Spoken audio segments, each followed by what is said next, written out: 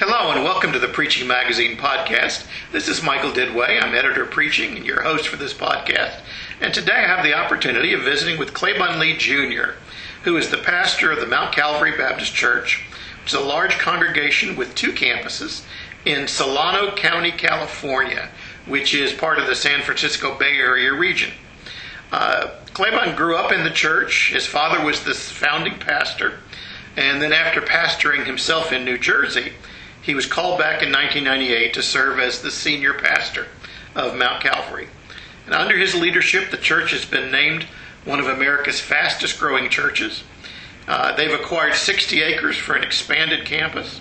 Dr. Lea earned his PhD in Biblical Studies at Golden Gate Baptist Seminary and now serves as an adjunct faculty member of the school, which is now known as Gateway Seminary. Claybon is also a former vice president for the National Baptist Convention, USA. Claybon, thanks so much for taking time to visit with us today. Thank you so much. I'm honored to be here. Well, first of all, how has your church been doing during the pandemic? We are doing well, all things considered.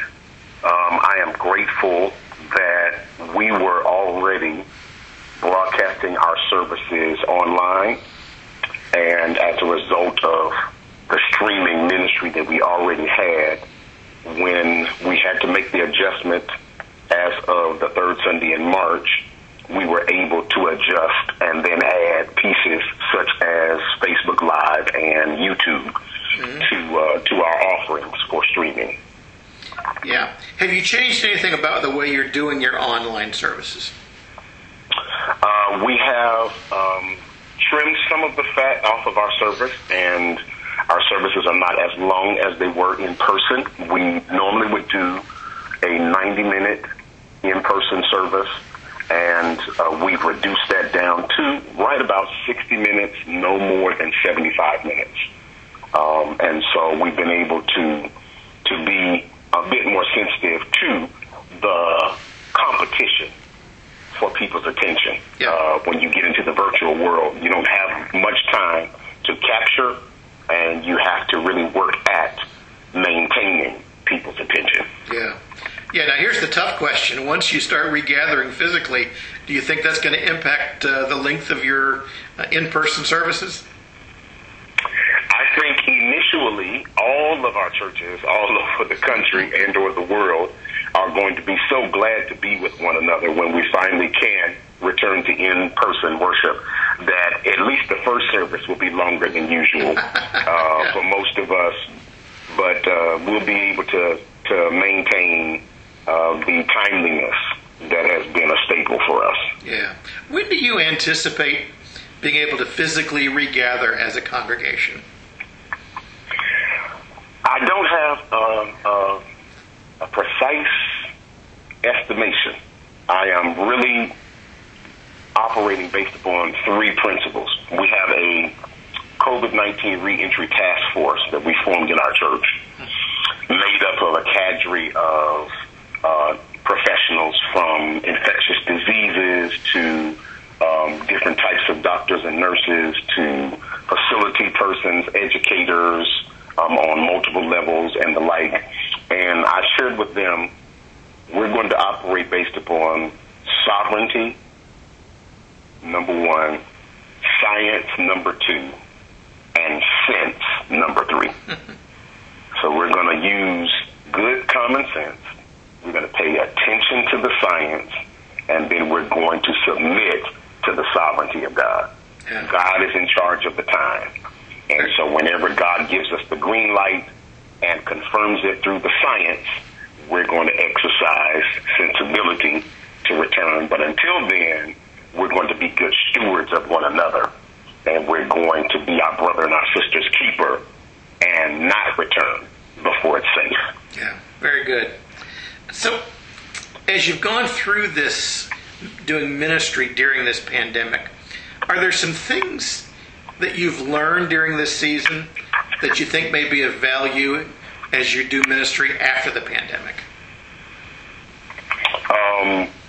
One is that we have missed heretofore out on the greatest opportunity given us to fulfill the Great Commission.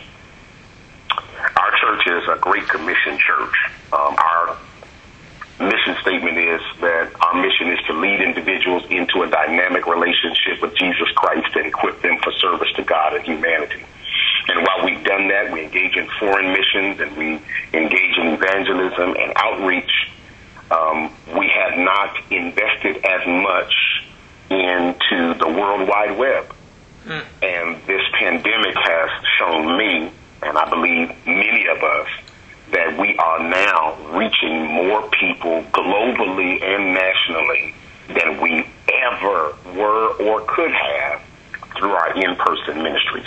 And even those of us that did have streaming services or television broadcasts and the like, we were not as intentional about global evangelism as we have become sensitized to during this season.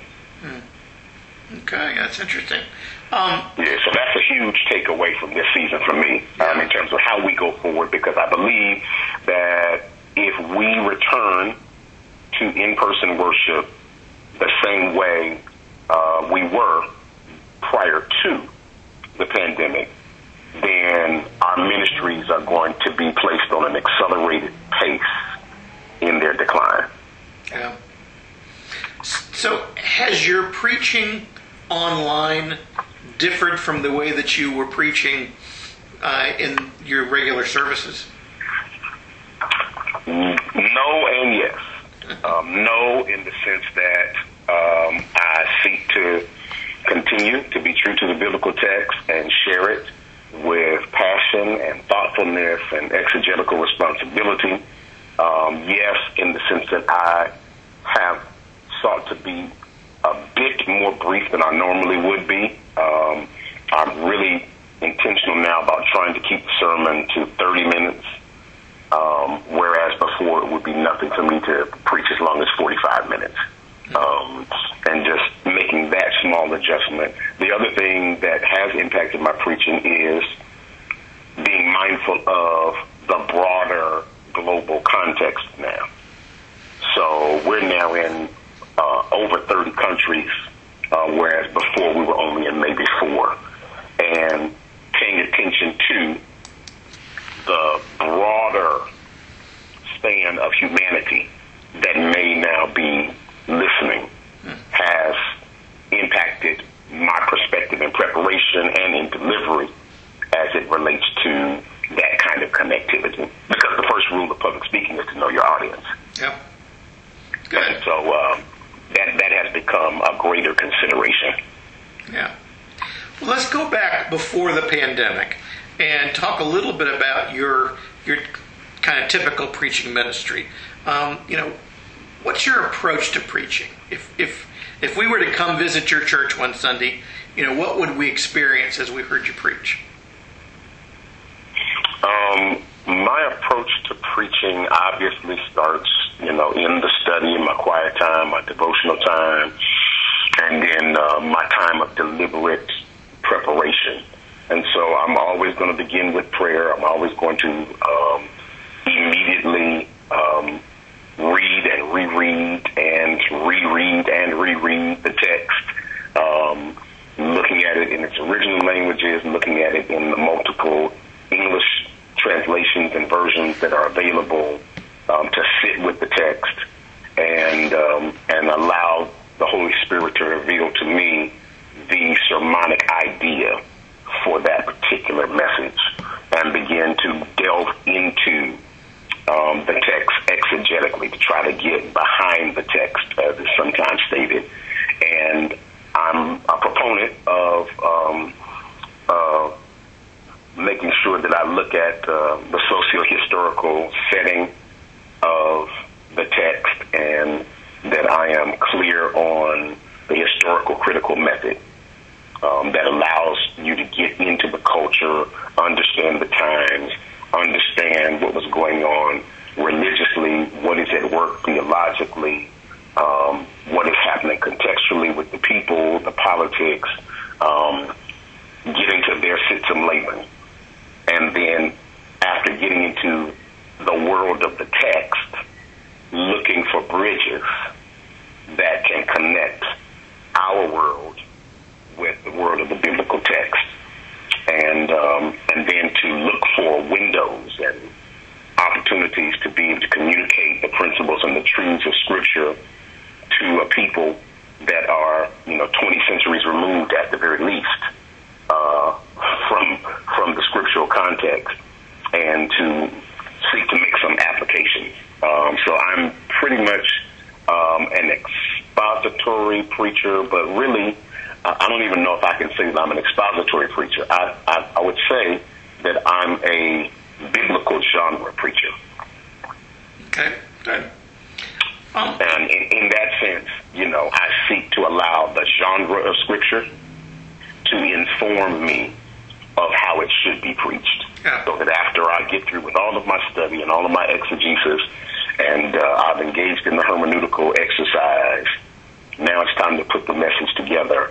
I'm paying attention the whole time to the genre of Scripture and allowing it to inform me with an expository bent. Yeah. As you're preparing the sermon, do you develop a manuscript, notes? What's your approach there? I do. I write down as much as I can in terms of my notes from my study, and will seek to draft a manuscript. Sometimes I'll preach from the manuscript. Sometimes I will simply etch out the outline and the subpoints. I may write out the introduction so that I can make sure that I establish the foundation for the message. But I'm not consistently a manuscript preacher. I'm probably more of a outline preacher than anything else. Do you typically preach in series? I have preached in series. I like to preach in series. There are seasons when I'm in between, which I dislike greatly. If my preaching plan somehow has been interrupted or gone awry. But yes, I do like to preach in series. For me, I'm not a topical preacher. I'm a exegetical preacher. So I'm going to go through a book or through portions of a book of Scripture in order to craft a series. So right now I'm in a series on the 23rd Psalm. I'd been in a series that was a little bit more topical, but nevertheless textual in the onset of COVID-19, where I just was led to various scriptures of hope and strength to encourage the congregation. I might preach in Jeremiah for a while, a series out of that, or 1 Corinthians, or Ephesians, or one of the other epistles, Genesis, but basically trying to find books of the Bible as I'm led by the Spirit that have something to say in the particular season that I believe my congregation is in. Yeah. So think about your typical week of sermon preparation as you move from Sunday to Sunday. What does that typical week look like? At one time, it was pretty standard. As a pastor and as a professor and as a father and as a denominational leader and many other things, it has changed slightly over the years. So one thing that is consistent is that by Sunday night, I'm already thinking about the text and or reading the text for the next week when I'm in a series. And, Monday I'm going to relax and take my day off, but I'm still going to be thinking through the text and thinking about the text and glancing at the text. Tuesday I'm going to begin doing more of the exegetical work and just kind of chipping away at it slowly and working towards Wednesday being able to engage in any additional word studies and the like. I'm more of a biblical illustrator than I am a life illustrator. And so a lot of my illustrations in preaching come from Scripture with applicability to our context. But I will, work at trying to find other illustrations that can be used, whether it's from the news, a movie, something that happened during the course of the day, a story that I heard, something of that nature. So that by, Friday, I'm really writing it all out. I'm taking everything that I've written down in my notes, and all of this is note taking. I'm compiling all of this data and information, so that by Friday, I'm writing a full manuscript to make sure I'm clear on what it is that God would have me to say. And I subscribe to the Hegelian dialectical method, which I learned over the years through Dr. Charles E. Booth, who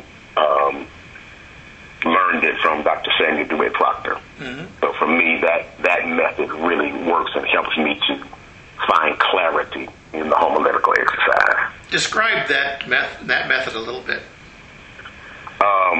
Basically, it deals with identifying the thesis of the message, then identifying the antithesis of the message, determining the relevant question of the message, and then reaching a synthesis for the message. Yeah.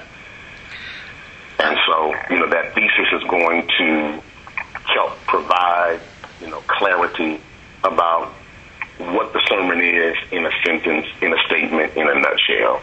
What are you really after? What do you want people to walk away with from the sermon? It's what, some homileticians would call your proposition. And then the antithesis is the counter-argument. Sometimes the counter-argument is in the passage, it's in the context of the scripture. Sometimes it is in the context of the lives of those to whom you're preaching. But it provides an inroad to tension that needs to be grappled with the goal of raising a question that can be resolved in the synthesis. Good. Claybon, what do you enjoy most about preaching? Oh, wow. That's a great question. I enjoy being used by God to impact people's lives for time and eternity. That's pretty good. So by contrast, what do you find to be the greatest challenge in preaching?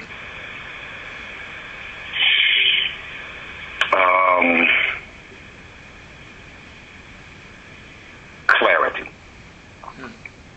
In a word. Dr. William Augustus Jones Jr. From the Bethany Baptist Church in New York, who's passed away now, was my mentor pastor.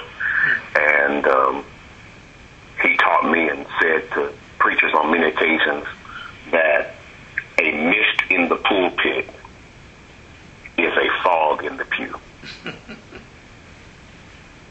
And so for me, one of the things that I earnestly seek from God about preaching that is not always easy to come to is clarity.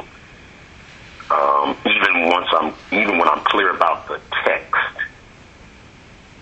I want to be clear about what God wants me to say on that occasion as it relates to the text. Scripture is inexhaustible. And so you can come to a text and you can find multiple homiletical ideas that can be espoused. But I always want to find clarity as it relates to the specific thing that God wants me to say to his people on that occasion. And even when I'm out in my itinerant ministry or lecturing or whatever the case may be, my prayer is always for clarity. Because if I'm clear that this is what God would have me to say, I am more comfortable and confident that God will bless it. Yeah. When I feel like I'm unclear and the choice is up to me, I become exceptionally scared because I'm a handler of the holy. And I don't take that lightly. People's lives are at stake when you stand to preach the gospel. And so the preacher does not have the luxury of determining on his or her own what they should preach if they take preaching seriously. And so clarity, even when people ask me, how can I pray for you? I will ask them, pray for my clarity. Once I'm clear, then I know that I have the green light, and illumination is going to flow. The Holy Spirit is going to open up everything that I need to know and allow me to weave together the right pieces from the textual tapestry. Very good. Let me ask you one last question, Claybon.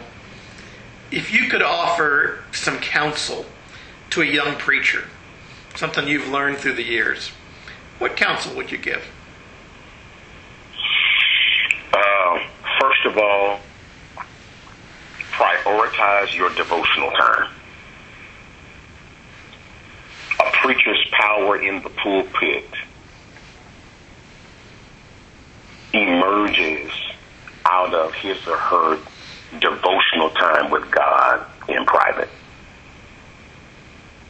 And so guard that time, prioritize that time to spend with God so that you are growing as a Christian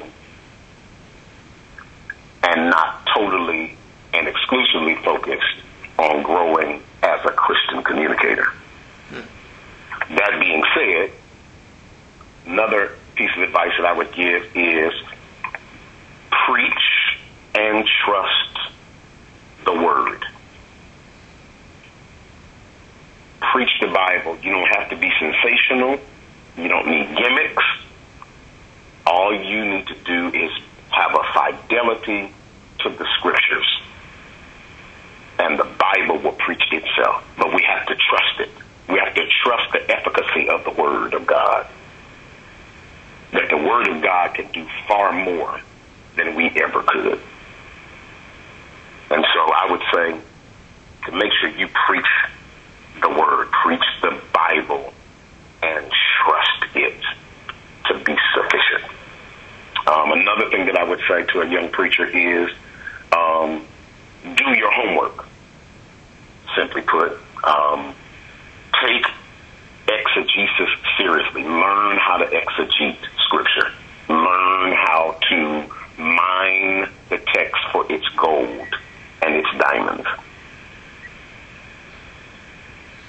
Learn all of the tools and the disciplines that are necessary for you to have a responsible understanding of Scripture. And then another thing I would say is to think critically. Think critically. Be a critical thinker.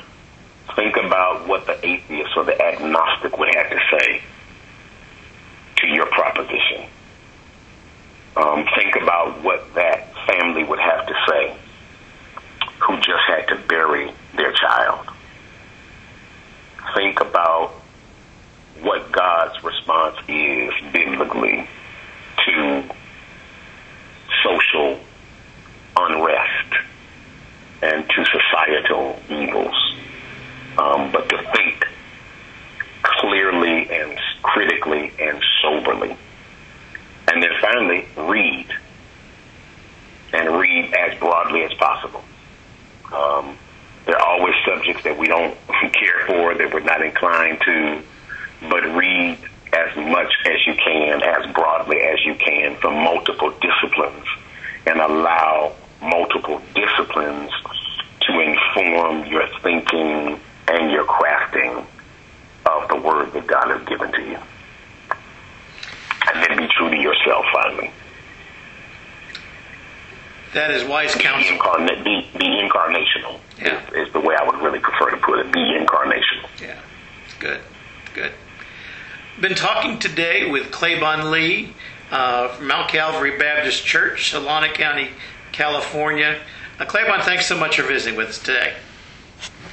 Thank you very much, Michael. I appreciate the opportunity to share.